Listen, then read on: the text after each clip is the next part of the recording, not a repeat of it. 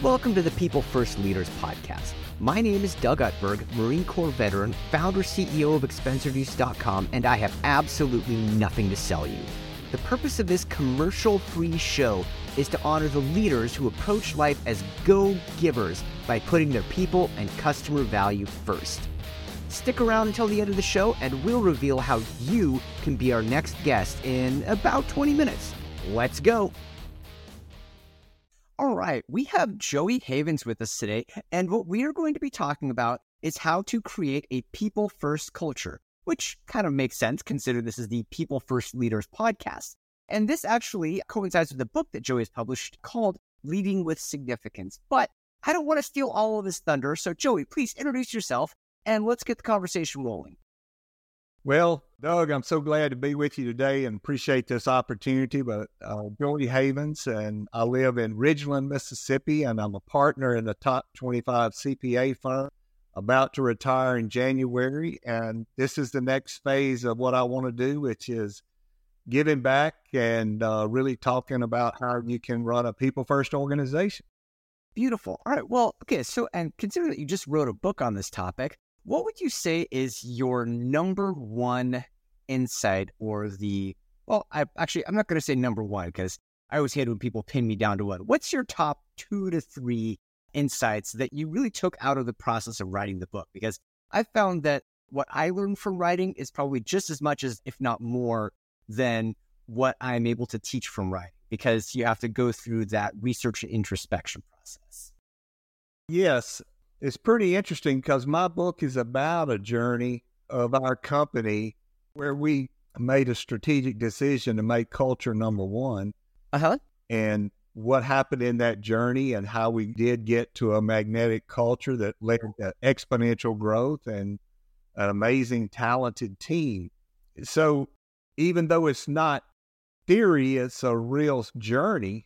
I share in there all the mistakes and all the assumptions we made and all the wonderful things that our team members did to lift us up and help us to get there. So it's a little different than a book on culture that might be based on theory. Well, this kind of reminds me of, just the other day, I was at a Society of Information Management, one of the events in my local area, and they had a parable up on the PowerPoint slide because, the theme was failing forward. And so, they had the old parable that said, if you give a man a fish, he eats for a day. You teach a man to fish, he eats for a lifetime. And then underneath it said, if you teach a man to fail, he will re-innovate the global food distribution system. I think that's kind of it. If you fail and pivot, the only thing that could really limit what you're able to do is time and your health. Yeah. I mean, Lord, we changed the fail forward. We changed that to learn fast, learn forward, and learn together. Outstanding. All right. Well, so let's kind of talk about this. We have this people first culture, right? What are those key elements? I mean, because it seems so simple, right? Okay, yeah, you put your people first. Well, it's hardly anybody does it. So it's obviously not quite that easy. Yeah, getting back to your original question, which are the lessons, from writing the book, what did I learn? Looking backwards and then having to write about it, it did bring some very critical things that I hadn't really thought about to the forefront. So I want to say, number one is that leaders have to be intentional. We say it all the time, we're people first, we have a good culture. We're always putting our people first, but the truth of the matter is our people don't always see that because we're not intentional with it. We judge ourselves based on our intentions rather than what really happens. And when it comes to culture, I tell people, culture is the soul of your organization. It is not only your beliefs and your values, it's your actions. And it's what people experience and what they feel and what they see the leaders do. It's also the behaviors you allow. And that's when the bar starts to fall on culture, because we allow behaviors that take away from that culture. Well, and I think I would append on what you're saying a little bit, because I think you hit what I think is one of the two really big points. Because I think it's the behaviors you allow and the decisions you make when you're in crunch time. So crunch time is going to be, okay, you've just lost money for your third straight quarter in a row, and the board of directors is getting ready to basically get rid of everyone with a VP or higher title in front of their name. So the question is like, okay, do you do the easy thing, run a bunch of layoffs and just cut heads in order to make your numbers? Or do you stick your own neck out a little bit and either push back, get more methodical, or put more diligence into any of the cutbacks you need to make? Similarly, do you hold the line unacceptable behaviors? That one right there, I'd say, is probably the most insidious, because the status quo bias is always going to be in favor of, okay, well, so-and-so is hitting their sales targets, just leave them alone. Yeah, I know they have kind of a toxic personality. Yeah, I know they bully everybody at the office. A lot of those yeah buts, those yeah buts compound up, and eventually you end up with a toxic culture just like everybody else. Oh, you hit the nail on the head. When you talk about this and you get people to reflect, yes, just about everybody can write that name down, or those 2 or 3 names down immediately, that nobody wants to work with them, for them, on their project. They are toxic. And so many organizations have those. And what do? We avoid that conflict. Generally they're pretty good at some aspect of our business. Generally speaking, caustic personalities, in order to be employed, they have to be really good at something. And so they establish some value, but what we don't realize is how much they're costing us in the long run. There's nothing more expensive than losing talent, especially today when there's not going to be enough talent. We live in an exponential world. So change is just going to keep coming. It's going to come faster than ever before. And you got to have resiliency, which means your people have to have a strong sense of belonging. They've got to learn, unlearn, and relearn. And so all of that says you can't have a toxic person. In every organization that I have counseled through this, and in my own experience in our company, let's just call this person Doug. I'm familiar with the name, so. When you fire Doug, or when you help Doug find a win-win outside of your organization, you don't come back and sit at your desk and say, gosh, I did that too quickly. This happens every time. Yeah. You say, why didn't I do that 2 years ago? Mm-hmm. Your organization, the energy that people come out of the woodwork and say, thank God y'all finally dealt with that. I was about to leave.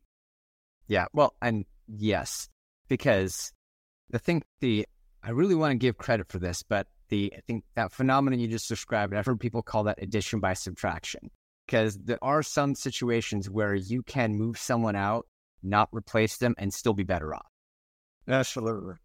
Doesn't intuitively make sense, but it happens more often than you might think.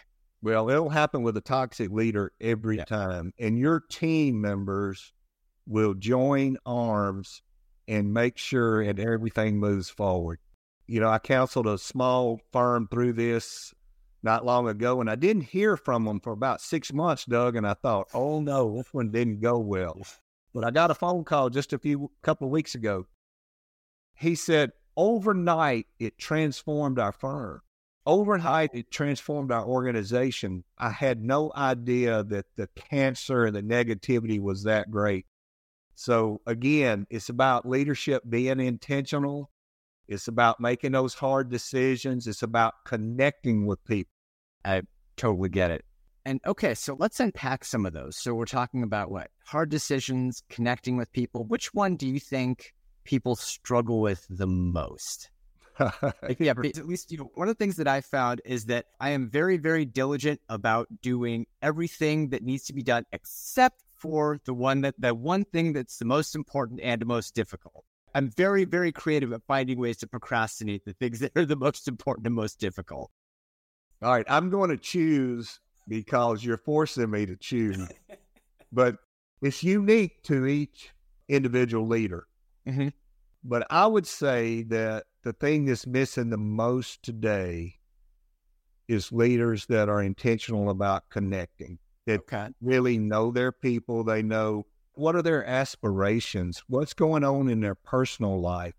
Do those team members actually see and understand that you know who they are, that you respect them, you appreciate what they do, that you care about them? And that starts at the very top. When the primary leader does that, people that work with him are going to do it with their people, and so forth and so on. So it kind of cascades through the organization. But, right, everybody's busy. Yeah.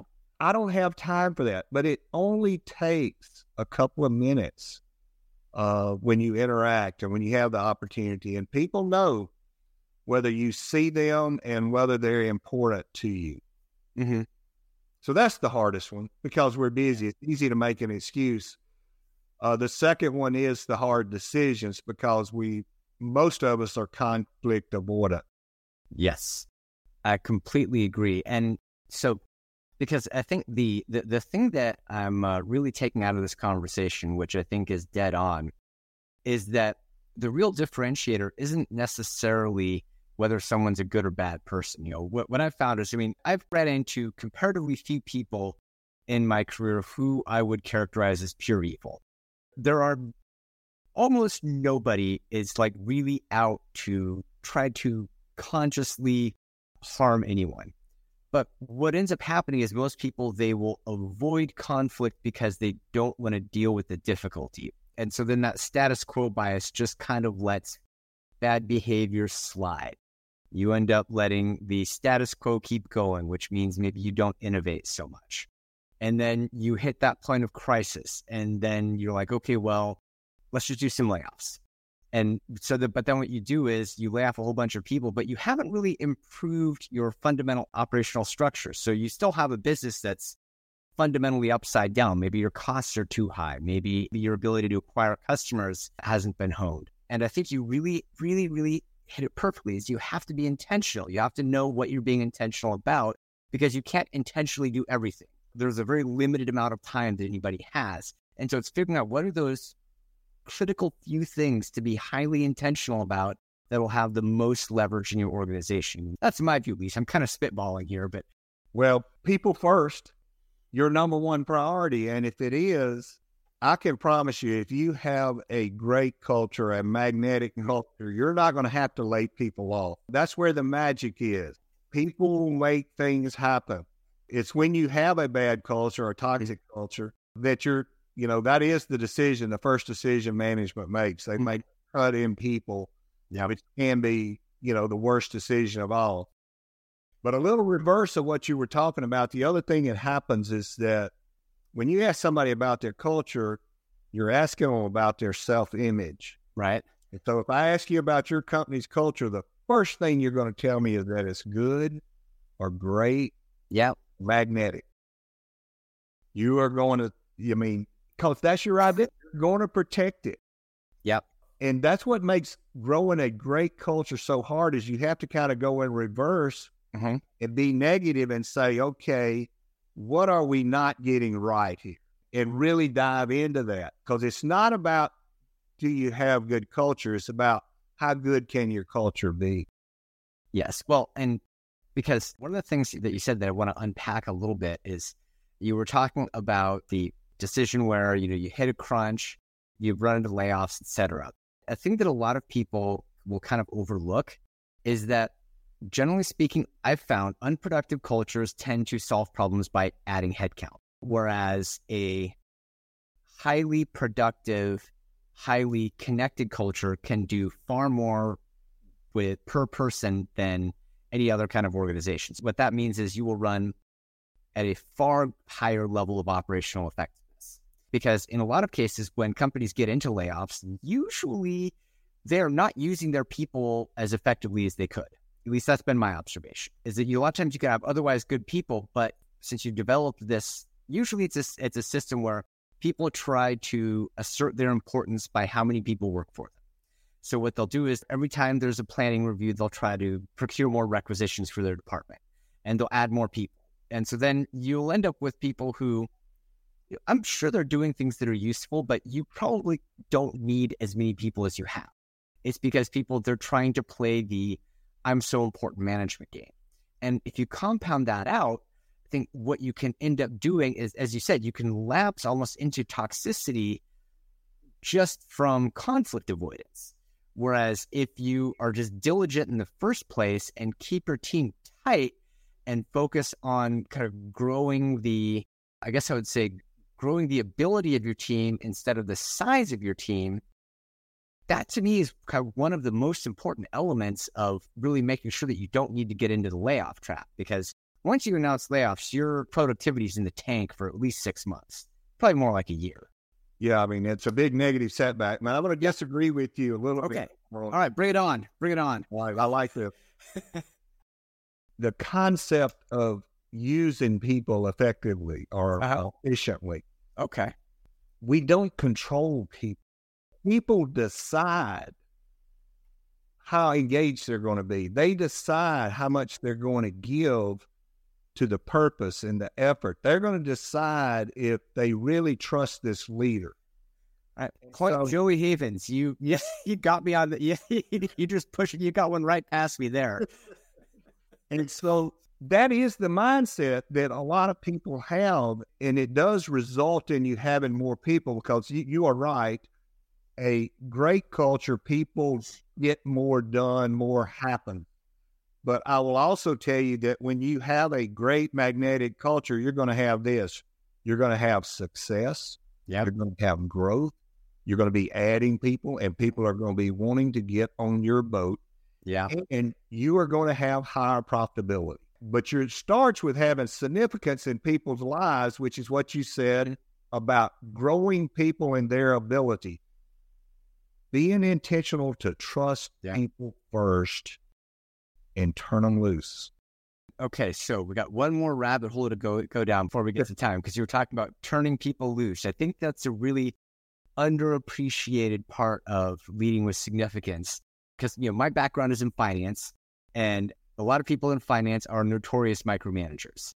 Because in finance, we're almost all reformed bean counters, and so we like all the numbers to tie. We like to feel like everything is perfectly under control, but you can't grow at exponential rates in a perfectly controlled manner. You can't even grow at like high linear rates in a perfectly controlled manner. It's all incremental. Yes. When you think like that.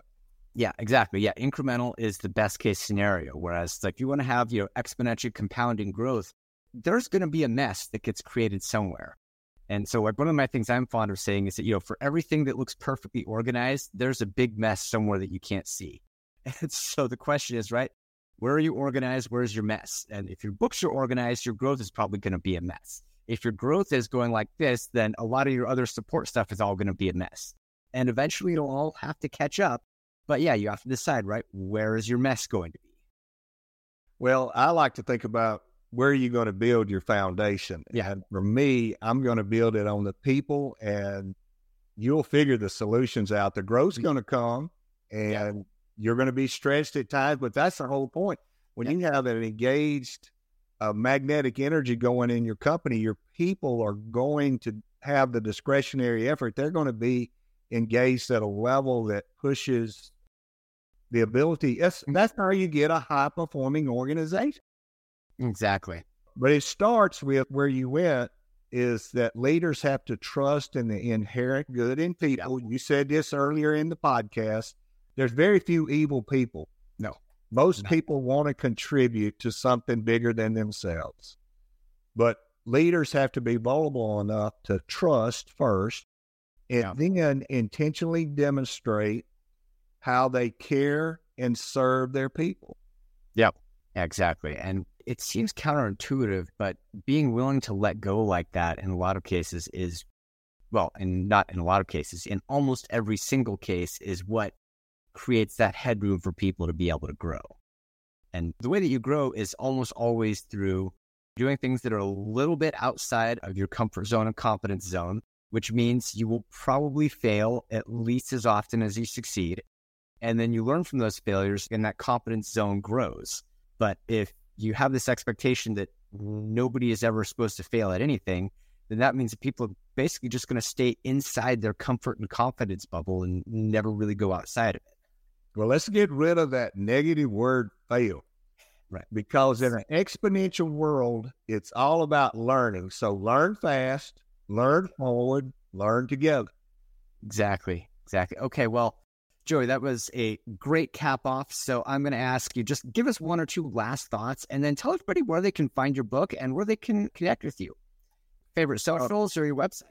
Yeah, my website is joeyhavens.com, and you can email me at joeyhavens.com, or you can email me at my Horn CPA, which is joey.havens@horn.com. And the book is available at all the major retailers, Books A Million, Amazon, Google, Book Plus, Books Bonus. Please consider getting you a copy. Outstanding. All right. Well, so yeah, that's Joey Havens, Horn CPA, and Leading with Significance. Joey, really, really appreciate your time today. All right. Thank you, Doug. I appreciate the opportunity, and thank you so much for the discussion back and forth. Very good. Yeah, it was a lot of fun. Thank you so much for listening to the People First Leaders podcast. If you are a successful People First founder or CEO who would like to be on this show, please visit peoplefirstleaders.net/guest.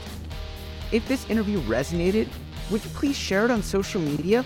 Just take a quick screenshot on your phone and post it on your favorite social channel, then make sure to tag me at Doug Value so I can give you and your business a shout out on a future episode. If you know somebody who'd be a great guest, please tag them on social and include the hashtag PeopleFirstLeaders. I really love seeing your posts and guest suggestions. We're releasing new content and episodes all the time, so make sure to hit the subscribe button so you don't miss any new episodes. Your thumbs up, ratings, and reviews go a long way to help promote the show, and they mean a lot to me personally. And also, I would like to connect with you on social. My handle is @DougValue, or you can just go to peoplefirstleaders.net where all of the links are posted.